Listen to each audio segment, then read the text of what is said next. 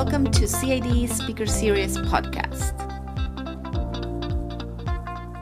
This week, Ting McNaught, Research Fellow here at CID, will be interviewing Felipe Alfayate and Ariana Almeida, co-founders of the Timor-Leste-based NGO Empresa DIAC. Ariana and Felipe just delivered a very passionate talk at CID describing the challenges behind creating and maintaining an award-winning NGO. Welcome, Felipe and Ariana. Thank you so much for joining us for this podcast. Thank you for having us. As I was telling you before, I'm really excited to be here. I spent a year living in Timor-Leste, and so I was able to see some of the incredible work that you're doing there, and I'm really excited to share it with everyone here. So I was wondering if you could kind of start by giving our listeners some background about Timor-Leste and kind of a general overview of the work that Empresa DIAC does. Okay, thank you very much. It's a great opportunity for us to share the work that we've been doing and also talk a little bit about Timor-Leste, which is the youngest and poorest country in Asia. The organization that we started is called Empresa DIAC, which means good business. The context to all of this is in Timor. Timor was, after centuries of Portuguese colonization and 2 decades of Indonesian occupation, the country became independent in 2002, after a referendum in 1999, that led to the destruction of the country. So it's a country that starts from this heritage and has huge potential from starting from scratch, but also has all the wounds and all the problems of starting anew and after such a violent past. Human development is still low, it's 147 out of 187, but there's an improvement between 20-25% since 10 years ago. The poverty rates are extremely high. 41% the population live below the natural poverty line. The population is really young, so there's a huge potential to grow and do this to get this demographic dividend. But it's also a huge concern because we need to find the jobs and the economy has to provide space for all these new people that get into the market. One of the biggest concerns or issues that Timor has to face is the oil curse. Timor is totally dependent on oil and gas revenues. 90% of the natural budget comes from oil and gas revenues. So there's a need to diversify the economy.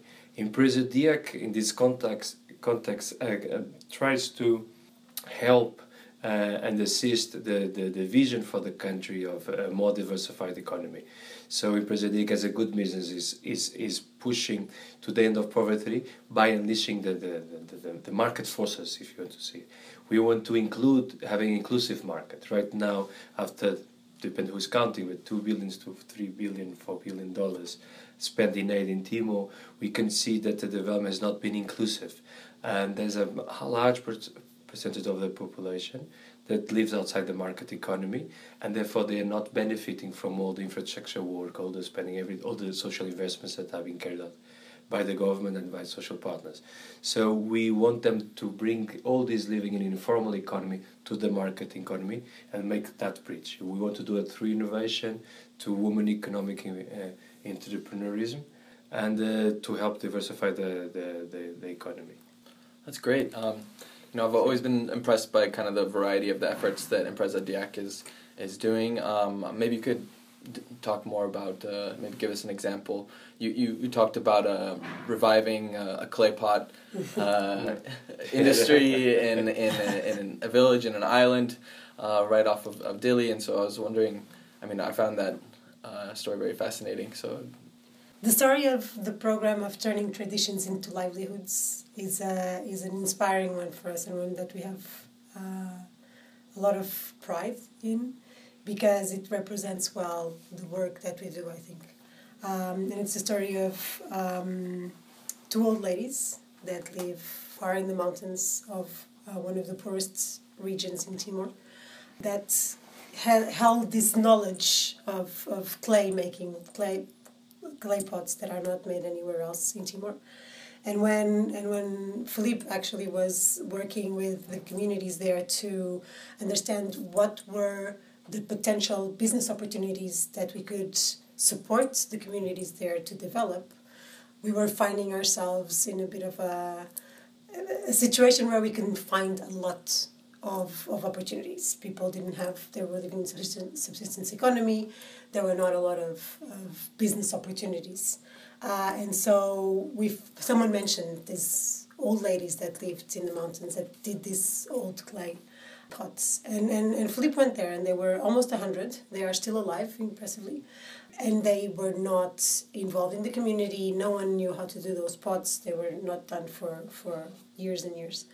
And so we thought that that could be a potential for the tourist market, for reviving the traditions and linking that with building the identity and heritage in Timor. And so we started a group started with 10 women, it's now over 30 in the community that started learning from those two old ladies, which had incredible results. So the first one was that the old ladies passed that tradition that didn't die with them, and that was very precious. The second thing was that the community saw that group of women with completely different eyes. They got a level of respect and inclusiveness in the community that they didn't feel before. And then we started, so we trained them how to improve the products, and we started buying it from them, giving access to market, doing all the branding and the storytelling. And so now those pots are being sold, and they see that as well, and they get an income of that. And one of them said something interesting. She said, it's not just the income, it's the dignity. And we found that very, very strong, because often in these projects of economic empowerment and social businesses, a lot of the focus is put on the income, how much money are people taking home. And this is a good example of how these programs have to be seen in a more holistic way, because it's about how people feel empowered and how they are able to then use this strength to do this path out of poverty, which is so difficult and so long term. That's great. Some of the themes I've been hearing across from your many projects are kind of this economic empowerment, including people in the market, turning traditions into livelihoods. So I was wondering, how is Empresa Diac different from a traditional charity or aid project? Well, I think we started always from the point of view that we are about building opportunities, not charity. We actually wanted to start as a social enterprise, then we decided to be an NGO, but we wanted to, and we work from a point of view of developing people so that they are empowered to go to the market. So we don't want them to offer a fish to them. We want them to teach them and help them to get the fish, scale the fish, clean the fish, put the fish in a nice package, take it on time to the supermarket, get the money, invest in more boats, get more people hired, etc., etc. So we want to go and help them through that process of integrating with the market. It's not that charity doesn't have a role to play, but in terms of market development and market inclusiveness, we think that the approach has to be different. And I don't know if you want to... I would say that one of the things that distinguished us when we started was that we were focusing on innovation. So even at the time talking about social enterprises in Timor was just that in itself was innovative, because everyone was focusing on education and health, and rightly so. But we had a vision that people had the power within them to be able to go further. And I think that's where we made important decisions, which were very painful because they took time and a lot of failures and mistakes to get there.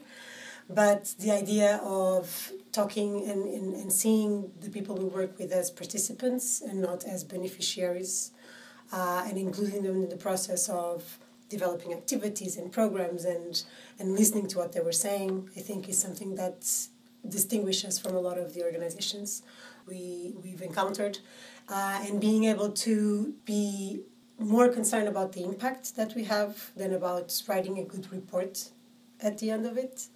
And so being able to fail, acknowledge failing, learn from it, and finding people, donors and partners and sponsors that are willing to do that journey with us. So I think those are things that... Yeah, I would just add in terms of culture. We both come from the private sector. That's where we started. And one of the things that we started is this culture of success-to-date. Success-to-date means success only. And this is something we're always saying to our staff, and our staff is always saying back to us and to the communities is, we can do it, just get it done, let's move on. So bringing this more go for it attitude from the private sector of achieving results, looking at two targets, and be more, the way you manage the project, be more private sector linked instead of, not linked, but more inspired by what is the managerial practice in the private sector. I think is something that puts us a little bit different from other NGOs, and also the way you build and try to design the projects, in the sense that we are always looking to the market. Timor, very difficult market, in the sense that most of the transactions are in the formal economy, and the transactions that are in the formal economy, the formal markets, there's not a lot of data about it. So we spend a lot of time just getting information, going to the markets, talking with people, trying to understand what people are buying, why, doing profiles, doing market assessments, PPPs, etc., etc. So we are always looking to the market and what people are buying. So I think that's a very different angle than what as Ariana was saying. Then we talk with people and try to see them as potential entrepreneurs, not as beneficiaries, someone that will join us in this business opportunity. The last thing I would say in terms of economic development that we do that is different, particularly in Timor, is that we share the risk.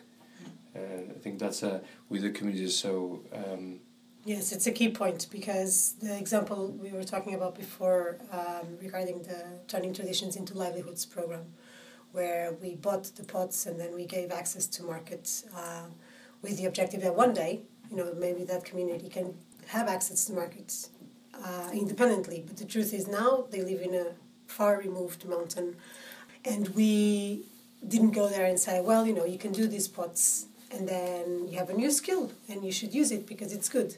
We said, you can do this, we'll help you to do this, and we'll buy it from you. And eventually, a few months later, we said, well, we won't buy those that have no quality, that don't follow these standards of quality. You know how to do them, you've been trained, you can do better, so let's work on that. And, we gave them positive incentives to improve, and now they're at a level where it's a good product and they can do it by themselves with support from us on continuing to develop the products and continuing to bring changes in the way that they work as a group, etc. But that risk that we shared with them was key, because and we find that often the groups and the communities, that's one of the things that they point out, is that we didn't go there to give them information. We went there to start something with them.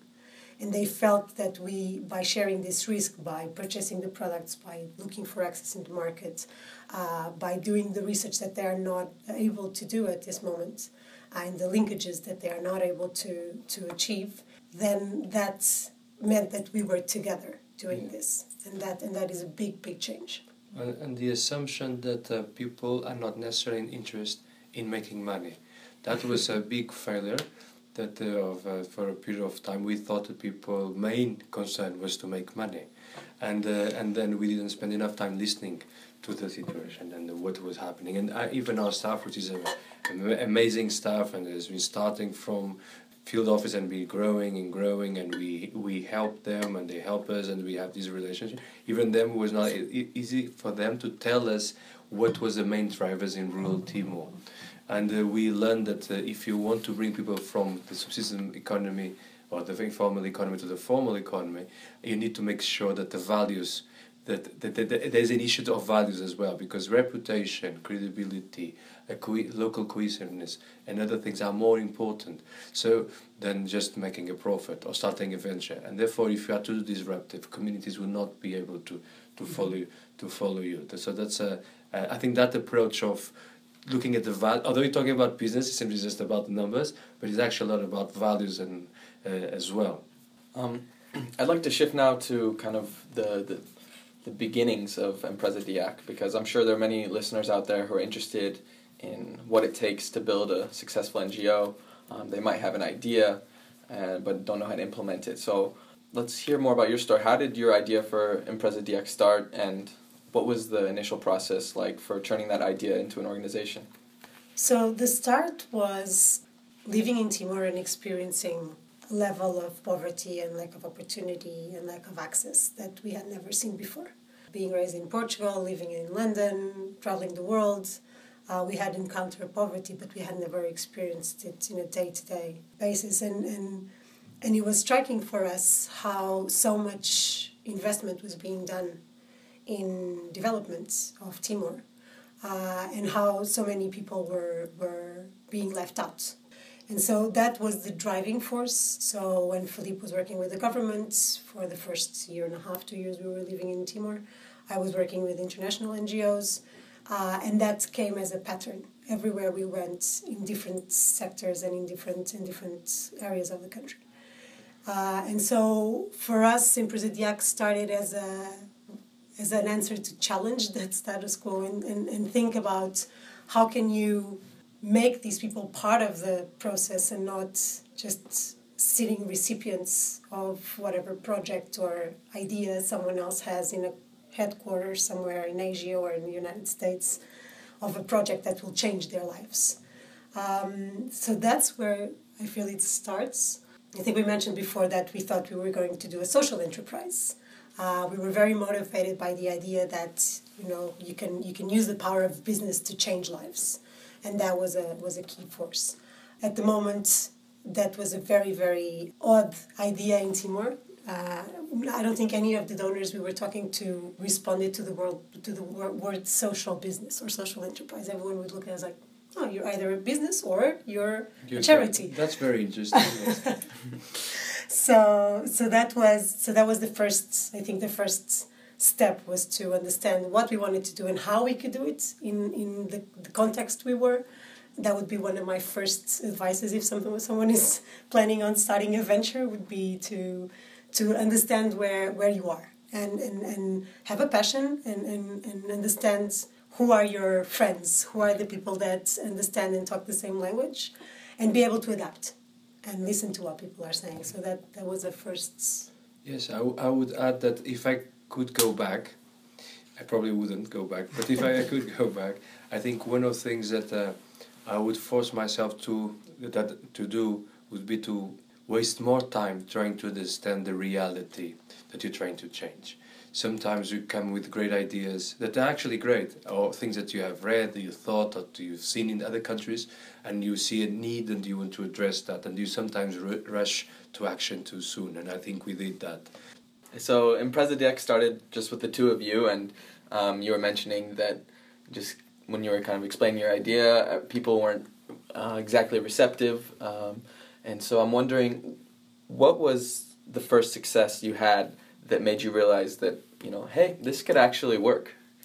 I don't know. Unfortunately, I don't know that if there's like this moment where you think, no, it can work. I think the support from the President Ramos Horta, Yes. Nobel Peace Laureate, that was willing at least to say to us, you are looking into something that people should be looking into, and this is important, provide us a lot of energy to move forward. So finding a champion, and he was an amazing, he still is a supporter of our work and our team's work, and that was for us was a moment. Okay, we must be doing something wrong. Right. Yeah, if you have a Nobel Peace Prize winner championing your work, you must be exactly on the right path. That was good. But in terms of community, I think the energy, for me, I think it's a very personal question, because people feel it different moments. For me, was the eagerness that although the first project that we did was not a success, it was a dry fish project, we learned a lot from it, and most important, it was the way that people react to the ideas when we're presenting it. So not so much the dry fish itself, because it becomes a very difficult product to market, but the way they understand our concept of we're going to share this is a partnership, and the way people are so excited and thinking, oh, this is highly relevant for me, and the way they react when I said we're not going to give you money, we're going to work with the partnership, we're not going to just to give you things, and then they still decide to move on. Although then there was a lot of challenges in the way, but just this initial reaction was so powerful that for me was an indication that I'm not sure if we're doing that 100% right, but it seems that we are in the right path. And I think that then got complemented over time with donors from agencies that for us in the beginning were totally unattainable, USAID or Miserior, which is one of our main donors, an organization from Germany that supports our work and trusts our work. And they are great, by the way. And who have projects all over the world. And that sat down with us and listened to what we were saying and said, yes, we want to support that. And we don't want to support that for 1 year or 2. We want to be your partners. And so we expect us to work together for the next 10 years. And that is a moment for me where I thought, okay, there is some hope that this is a right path. You touched briefly on the topic of failure. It's not something that everyone always likes to talk about, but I mean, maybe for some listeners who are eager in starting their own NGO, it could be helpful. What were some challenges that you faced as you were starting your organization, either expected or unexpected? I think some of the challenges that we were not expecting involved the development scene. The ecosystem for us was very surprising. How competitive it was. I think there's this myth that development work is all about kind-hearted people, that work together as one. And then you start working in this area and you think, well, this is really competitive. And that was surprising for us. And also then how little innovation there was in this sector. And I think that was probably the thing that was more striking, was that people were not investing on learning new things. No one really wanted to talk about failures. There was a status quo that was prevalent, and I think that was a big challenge. And then a second one that also linked with that was the idea that no one really wanted to invest in a startup. So we used our personal funding to do that. All the research and development in the first years was done by our unpaid work or by our own funds, because every time you went to talk to a potential donor, they wanted big numbers and great reports and nice photos. And we were saying, well, we're starting and we need to test this idea and we need to see how it works, and maybe it's going to be tested in a community with 100 people. And that never seemed to be enough.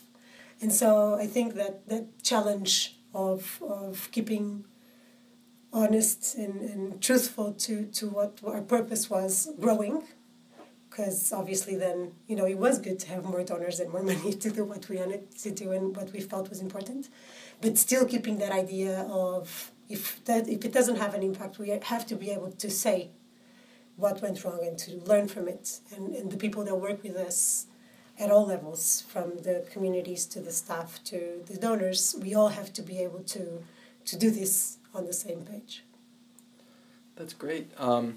Just as a last question, I'm wondering, is there any other advice you would have for anyone who would like to set up their own NGO or social enterprise now that you're kind of looking back on your experience so far? I think passion needs to be part of it, because this is going to require a lot of commitment and a lot of work, and there will be really challenging times where you'll be challenging yourself and the decisions that you've made. So if you don't have a passion, either for the issue or the community that you're working with, or the idea, but you need to feel really personally committed. Otherwise, at some point, there's so much pressure that you're just going to let it go. So, and that's an important thing, the passion element. I would add one only, is define what success means for you. Was probably one of the main struggles we had throughout the years, was to determine what success meant. Because often we are putting the barrier too high, and not being able to appreciate the many achievements that you're getting along the way. And so, measuring impact, all of those things are really important, and they're part of what makes a great organization. Great. Ariana and Felipe, obrigado, Barak. Thank you so much for joining us for the CID Speaker Series and for sharing your story. We wish you lots of more success in the future. Thank you so much. Thank you so much. If you want to learn more about CID and our events, please visit cid.harvard.edu.